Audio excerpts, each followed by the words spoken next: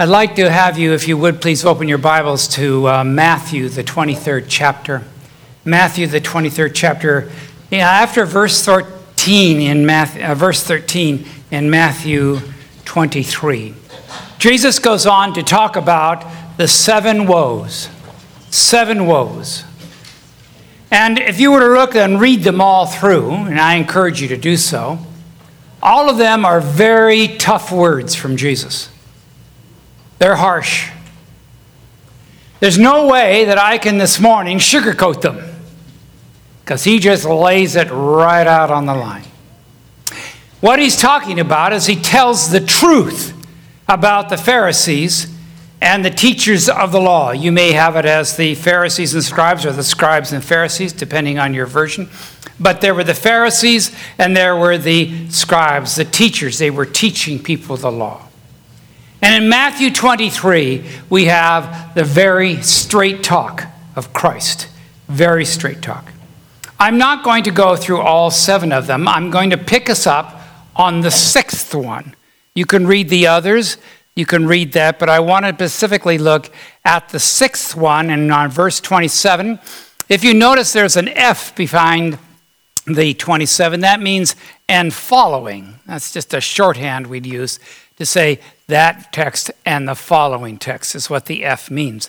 So if you would look at that, Matthew 23, verse 27, we're going to look at the sixth and seventh woe that Jesus gives to the scribes and the Pharisees. So hold on to your hats, because this gets tough.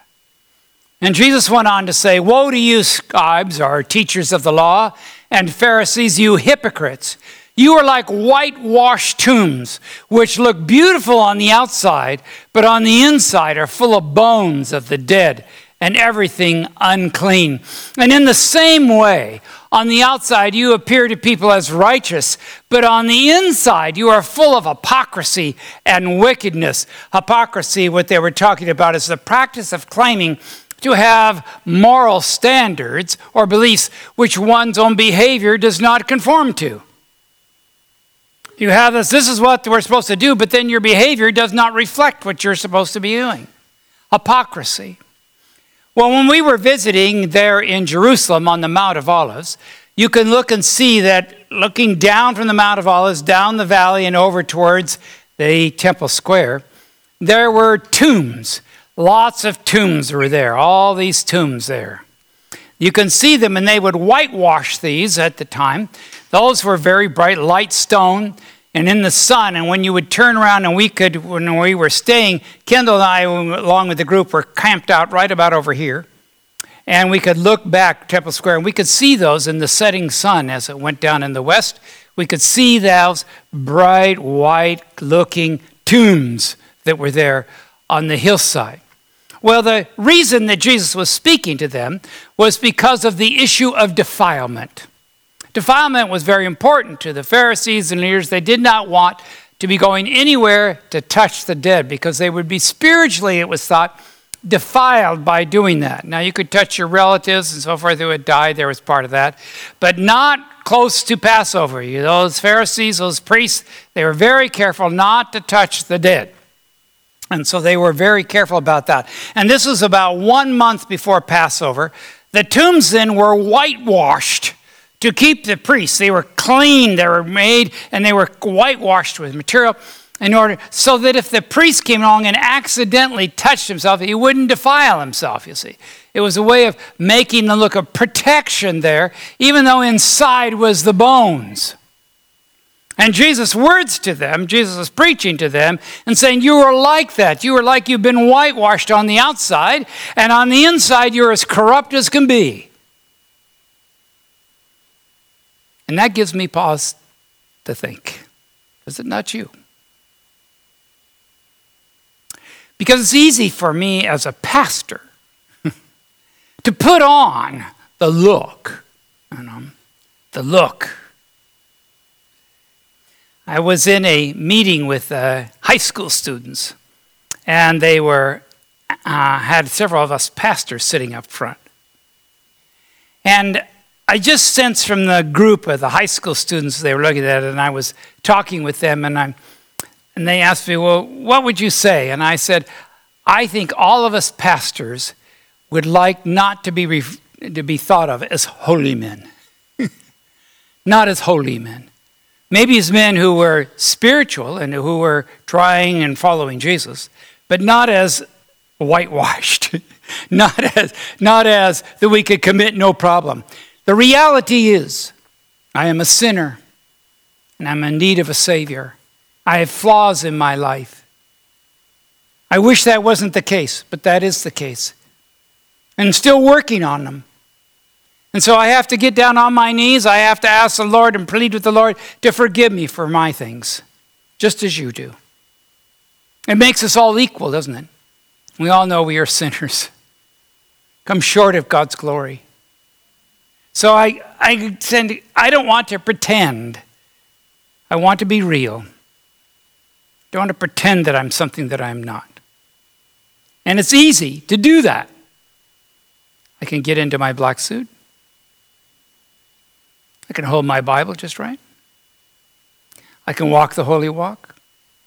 Speak the holy words. Pray in a fashion you'd all be impressed. Oh my, oh my. And be just like the Pharisees.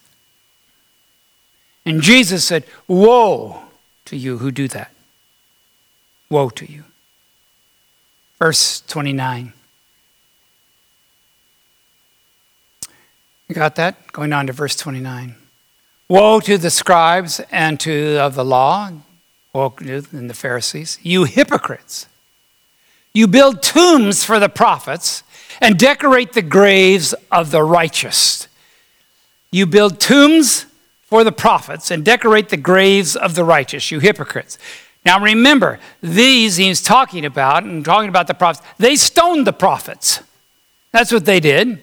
In the old times, if they didn't like what the prophet was saying, which was frequent, they would go after him and they would chase him and they didn't like what he was saying. And so they would not go after them and say, then the prophets are saying, they would get rid of them, drive them out. But after the prophet had died, long after, now we build these special little monuments. We have these wonderful words. Oh, we hold the prophet in such reverence. We hold him in such reverence because the reason we hold him is because we can do that without following the prophet's message because he's long gone. See? So the prophet would call us to repentance, or the prophet would call us for correction. A prophet would point something out that we needed to do in our lives. And in order to avoid that, we stone him. Rather than change us, we stone him. Or we ridicule him, or we persecute him. That's what happened to Jeremiah. So we persecute them. But then after they're gone, oh, we revere Jeremiah.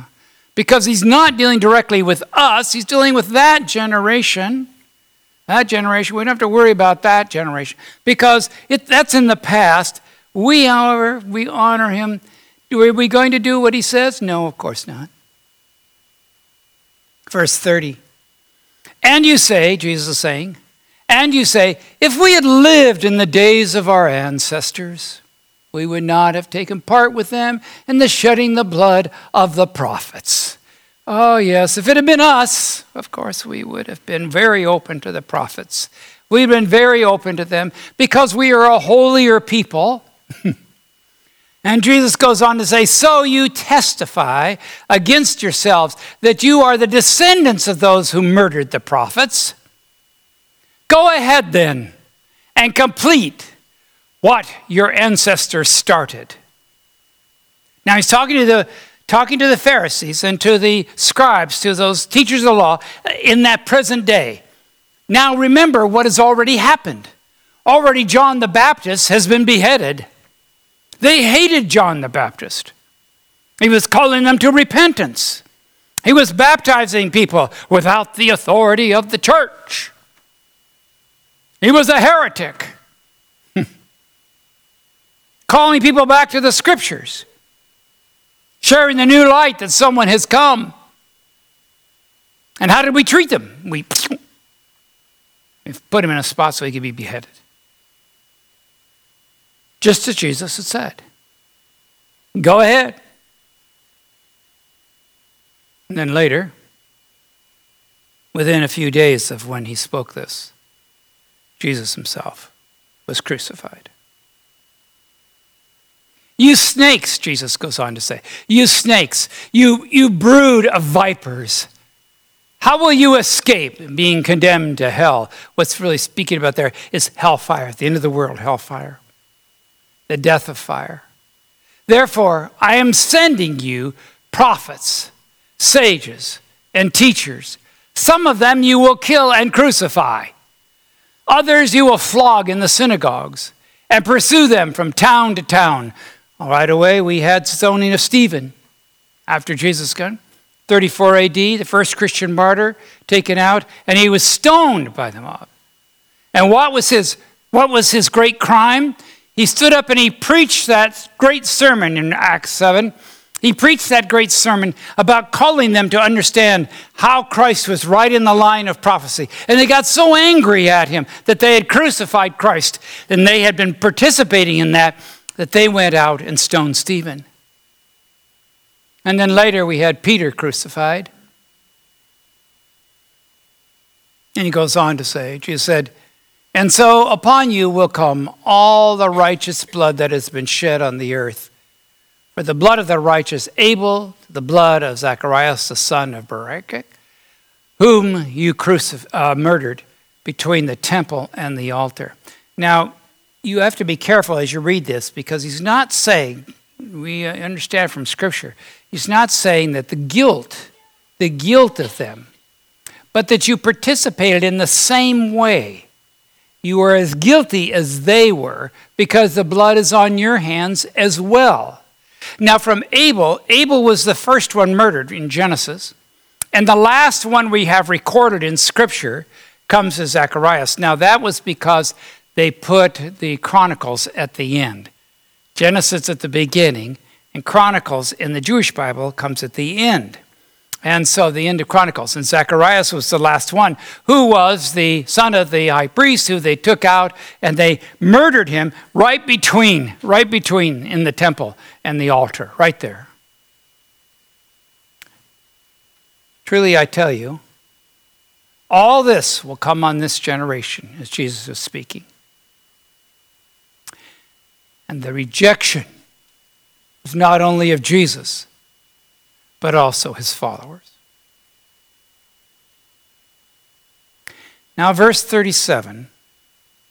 In verse 37, we see a change as Jesus now, instead of speaking just to the scribes and to the Pharisees, Jesus now turns his attention to a wider spectrum. And he's looking over the city of Jerusalem from the Temple Square. That's where the Dome of the Rock is, right there. You can see right there is Temple Square, the Dome of the Rock. Muslims have their dome there.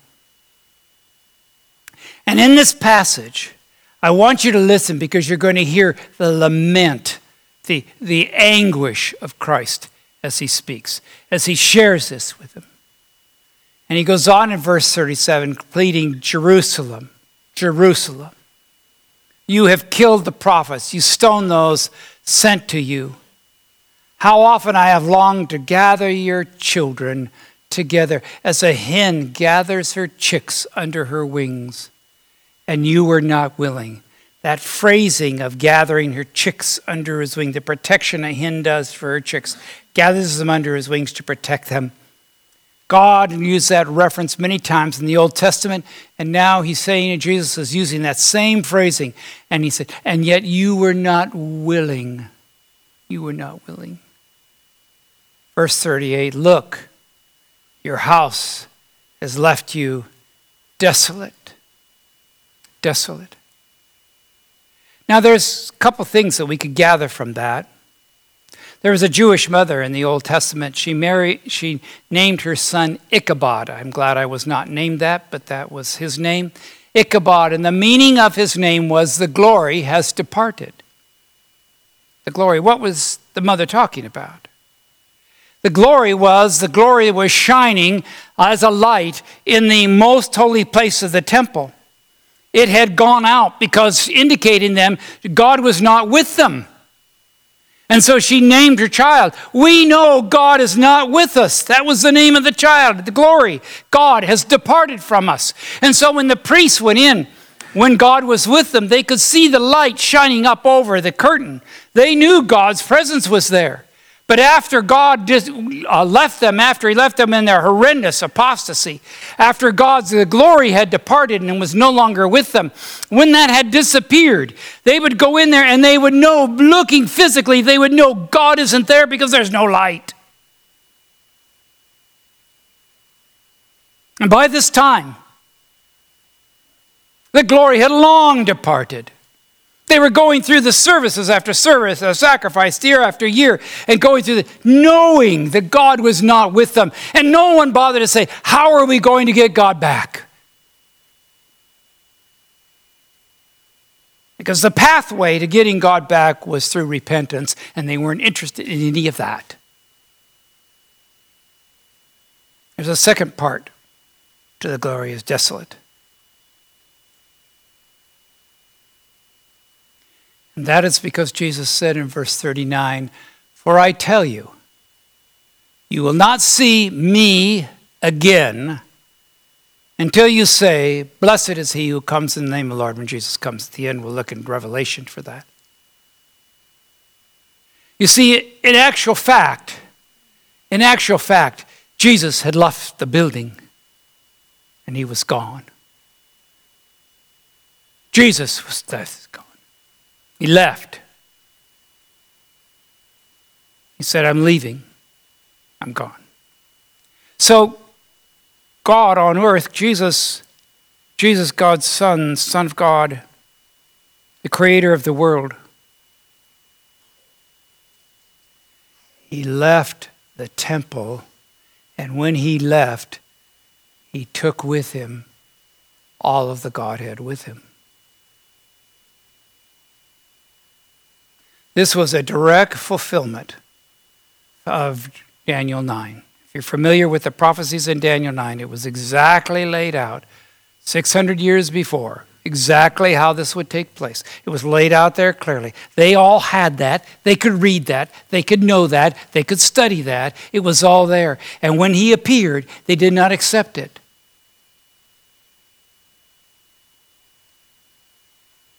So as I was reading these words this week, going on a story, it was easy. Oh, that's right. Lay it to those Pharisees and lay it to those teachers. Oh, well, that's about time. You got your final word in there and you said it in straight talk.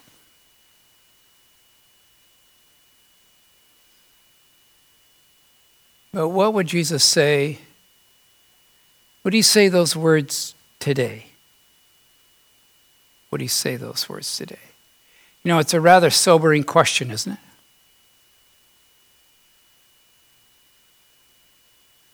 Rather a sobering question. You see, we do garland the graves of the ancient worthies, yes, in our own sense and in our hearts. We persecute the contemporary successors of those who point out things. Now, I come from a faith tradition that believes not all truth has yet been discovered. Our faith tradition among Seventh-day Adventists is that there's still truth to be found. We can't just rest on our laurels and say, we got it. We got it. But the Bible and our faith tradition is keep seeking, keep looking, keep searching, for there's more to be found. Which keeps us on our toes and keeps us healthy. But in reality, many of us say, yeah, we give lip service to that, but then we sit and say, yeah, but I've got it though. I've got it. One of the things I love about the scripture, one of the things I love about this book, even though I have really spent many, many hours with it, many years, there's always something new. Always something new.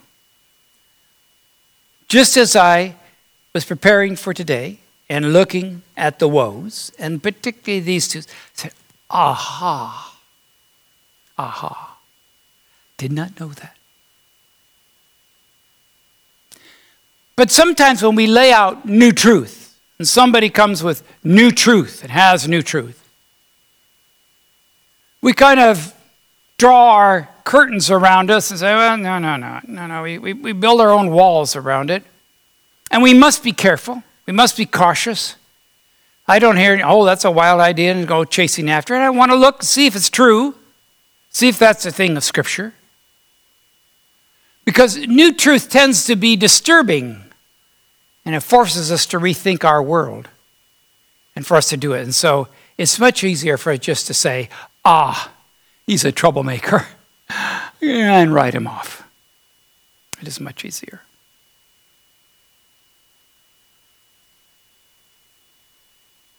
It's interesting that we have heretics every once in a while appear, we call them. And many things that they're saying are just really, really off base. But essentially, you have to be careful with the heretic, because usually the very first thing that they're talking about probably is right. You have to listen. Be careful. Open your eyes. Do you think about it? Think it through. You know, some have to be right at any cost. At any cost. I'd like to suggest to you something this morning. Extremely important. It's more important to be kind and good than it is to be right. It's more important to be kind and good than it is to be right. We search the Scriptures. We look for the truth. We hang on to truth. We hammer that. But it's more important to be good and to be kind than it is to be right. Hard thing for us. So as I thought about this, when I went through this and thinking through this, and looking at this whole passage there, and particularly these last two, as he went so straight, cut so straight, which they did not like to hear and angered them.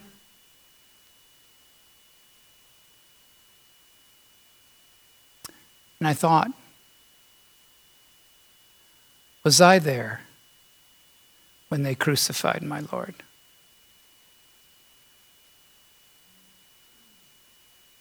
Was I there?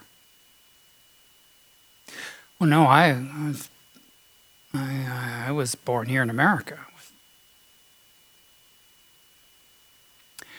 But my life was there. You know what I mean? My life was there. My future, my salvation, my hope was there.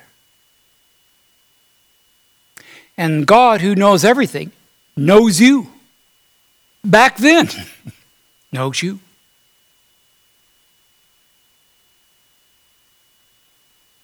So, in a very real sense, I was there.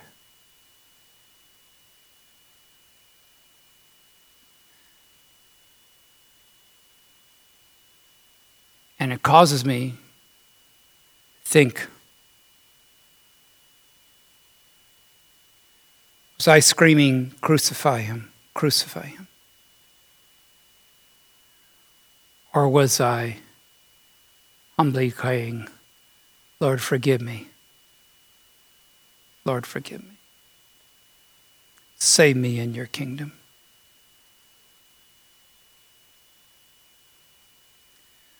So Jesus left the building. He walked out of the temple, never to return. He was on the last few days before he went to the cross. And his disciples were troubled as they followed him out the doors, out the way, out the gates. And as they were followed him, they were wondering, things are coming to a head here. Something's going to happen. And so they asked him, when will this happen? When will your kingdom come? What will be the end of the world, and what will be the end of the age? Next week, we will look at Jesus' answer and why it's an important answer for every one of us. Father, I thank you. I thank you for these words. They were stern. They were stern, and they cause us to pause and to think. Yes, Lord, we have to realize we were part of that cross. Even though we say, oh, innocent, I'm 2,000 years later, it doesn't make any difference. It did. So today may we repent, and may we thank the Lord that he offers us his grace and forgiveness, and that we can be cleansed from all unrighteousness, and that we welcome Jesus into our lives, into our hearts. For grace comes through the man. In Jesus' name, his holy way. Amen.